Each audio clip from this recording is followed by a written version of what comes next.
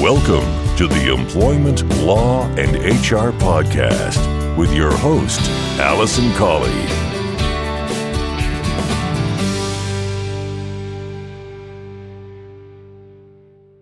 Hello and welcome to this episode number 30 of the Employment Law and HR Podcast. I'm your host, Alison Colley. Thank you very much for tuning in.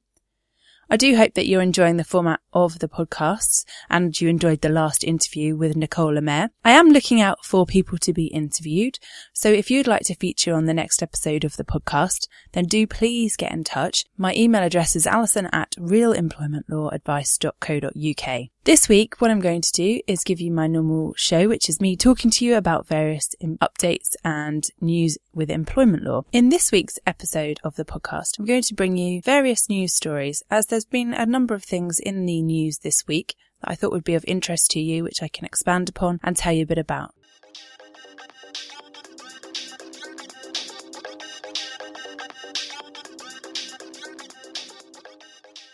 This week, I have 4 pieces of news for you about employment law, which hopefully you'll find interesting. You may have already heard a bit about them already, but I just thought I would tell you a bit more and expand on those. So the first thing I need to talk to you about is the recent decision of the Court of Appeal in relation to the challenge of the employment tribunal fees by Unison. So for those of you who don't know, or just as a quick reminder, in July 2013, for the first time, fees were introduced in the employment tribunal. Now what this means is, for the very first time, employees who wanted to bring a claim against their employer in the employment tribunal had to pay a fee to do so. Now there are 2 tiers. The first is £160 and the second is £250. Now most claims for things like unfair dismissal or discrimination fall under the second tier, which is £250. Then, once the case gets to a hearing, there's a hearing fee to pay. And there are 2 tiers for that. The first is £230 and the second is £950. So what that means is, in total, it could cost somebody £1,200 to bring a claim for unfair dismissal in the employment tribunal. There are fee exemptions for those who are on a low income or who aren't working. They can apply for a fee exemption so they don't actually have to pay those fees, but for everybody else there is a fee. Now what Unison have done is they've challenged the decision to introduce fees within the UK, and they brought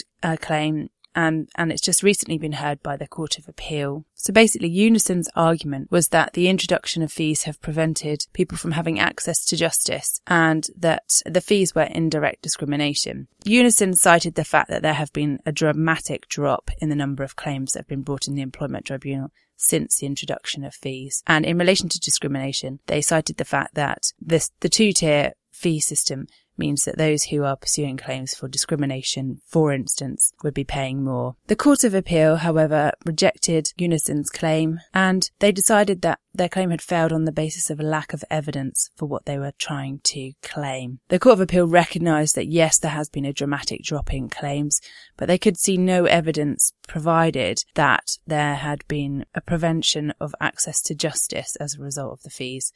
And because of that, they decided not to allow Unison's claim. In relation to discrimination, they decided that the 2-tier fee system could be justified. Unison have sought permission to appeal to the Supreme Court, so we'll wait to hear whether that is granted or not. But in the meantime, the Ministry of Justice have been undertaking a review of the introduction of the fees in the Employment Tribunal, and the results of that are due later this year, so we have to wait and see what the outcome of that is. I strongly suspect that the outcome of the Ministry of Justice report will not result in the employment tribunal fees being removed by the current government. I think they're here to stay, particularly as the fees in the county courts are also being reviewed and increased. I think it's unlikely that we'll go back to a system where people can bring a claim in the employment tribunal without having to pay that cost. This is interesting timing, considering that actually another piece of news is that the Scottish Government have announced in their policy document, A Stronger Scotland, the government's programme for 2015-2016, that they are going to abolish fees in the Employment Tribunal in Scotland. So as I say, very interesting timing. I think it's still unlikely that in England and Wales that employment tribunal fees will be abolished.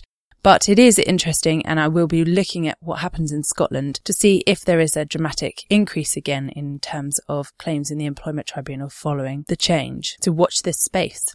The next news item that I wanted to talk to you about is something, again, that you've probably heard about on the news, and that's the introduction of the living wage. Now, as you probably know, there is a national minimum wage, which is set each year, and that provides the minimum amount that should be paid to employees who are aged 16 and over. Currently, the national minimum wage in the UK for those aged over 21 is £6.50, and that will be changing in October of this year to £6.70 an hour. And for those aged 16 to 17, it will be £3.87, and those aged 18 to 20, it will be £5.30.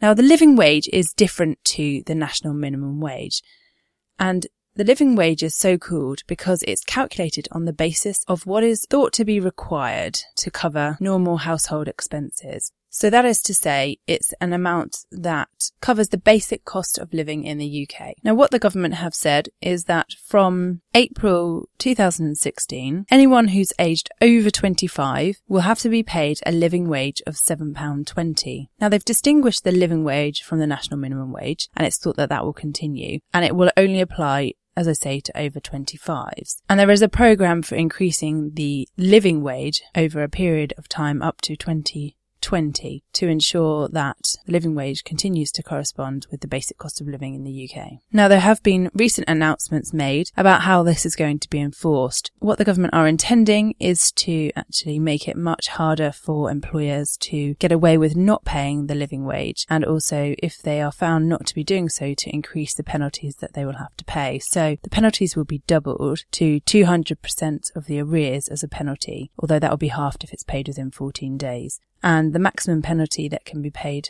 per worker would be £20,000. So if you think about it over a period of time, if you're not paying the living wage, it could be fairly costly. There are also plans to disqualify people from being directors if they fail to pay the living wage, and also to set up enforcement. So the plans are potentially for HMRC to have a team who will pursue criminal prosecutions against those employers who fail to pay the living wage.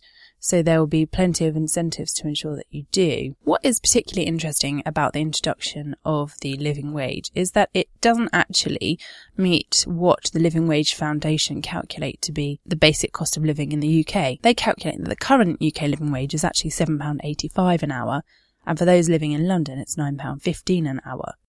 Now, I've spoken to a number of employers about this, and many of my clients already pay around the living wage amount anyway. But what is of a concern is the fact that it is going to be compulsory for over 25, so there isn't going to be any scope for negotiation or for reviewing it or for factoring in. There are, in my opinion, the possibilities that this will affect the creation of jobs. And what many people are concerned about is that the introduction of the living wage comes at a time when the auto-enrolment pension scheme is being introduced for smaller employers. So together, the additional cost could be significant for those who employ people aged over 25. And what can you do to plan? So if you have employees and you're currently paying them less than £7.20 an hour and they're aged over 25, then I would suggest, as I would with the auto-enrolment scheme, that you calculate what your wage liability is going to be after the introduction next year in April 2016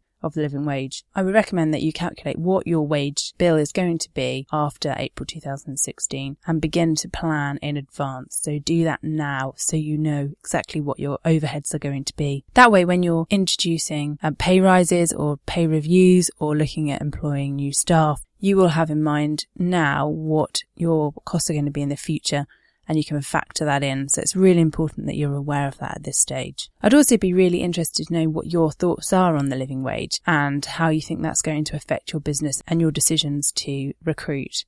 So do please get in touch and let me know what your thoughts are. And the last piece of news is in relation to good old 0-hour contracts. 0-hour contracts are never out of the news for very long.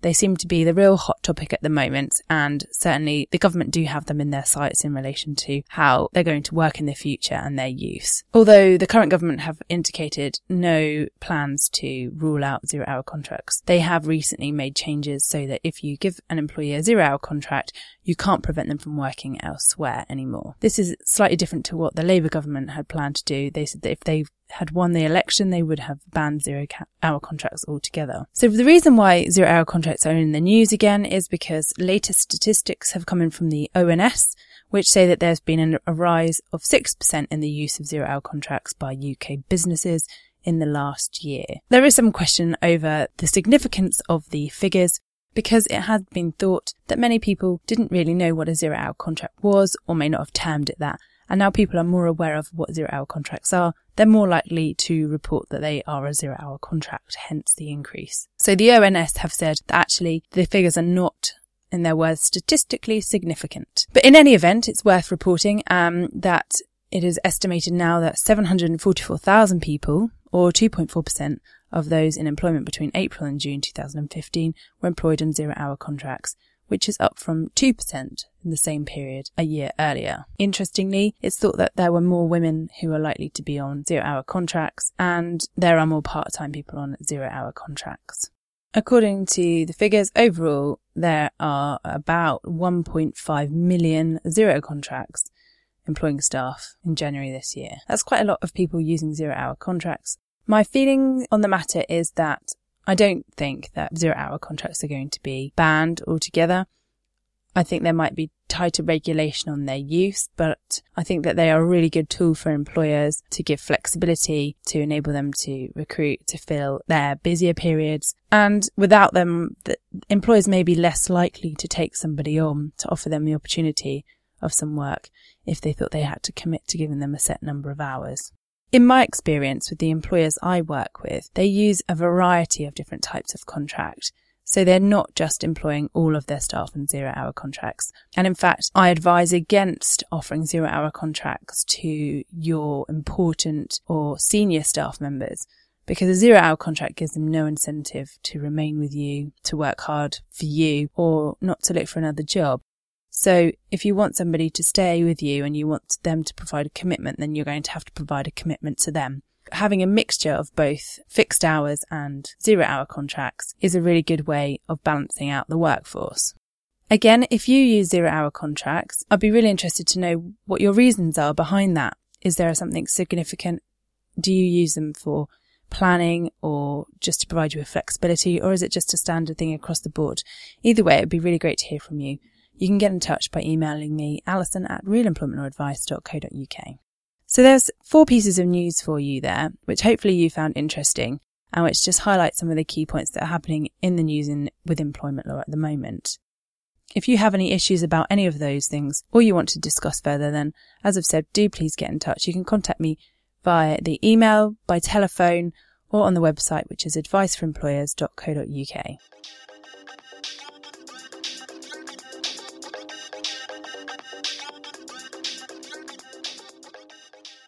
Now for my HR best practice tip of the week. This week, my tip is to ensure that you have something in your contract regarding medical examinations for staff who are off sick. Now, there's nothing to compel an employee who's off sick to allow you to contact their doctor or to get a medical report about their condition. However, if you include a clause within the contract that says that they will allow you to do so, if they fail to provide their permission, then that would be a breach of contract and could be subject to disciplinary action. Without that clause, you're just left to ask them, and if they say no, you're going to have to either take a view on their condition or wait and see what the next sick note says or when they're likely to return to work. Getting a medical report when somebody's on long-term sick is a really important thing to do because it enables you to make decisions about cover for your staff and the likelihood of that staff member returning. So if they are on long-term sick and the doctor says that there is no prospect of them returning anytime soon, then you can take action accordingly. Alternatively, if you get a medical report and the doctor says that actually they could return to work in their job if some adjustments were made, then you can also consider these. So getting a medical report when someone's on long-term sick leave is important, but having that clause in their contract right at the beginning is going to give you more opportunity, in my opinion, to obtain that medical report in the first place. So my HR best practice tip of the week is plan for the future. That's the purpose of having a contract.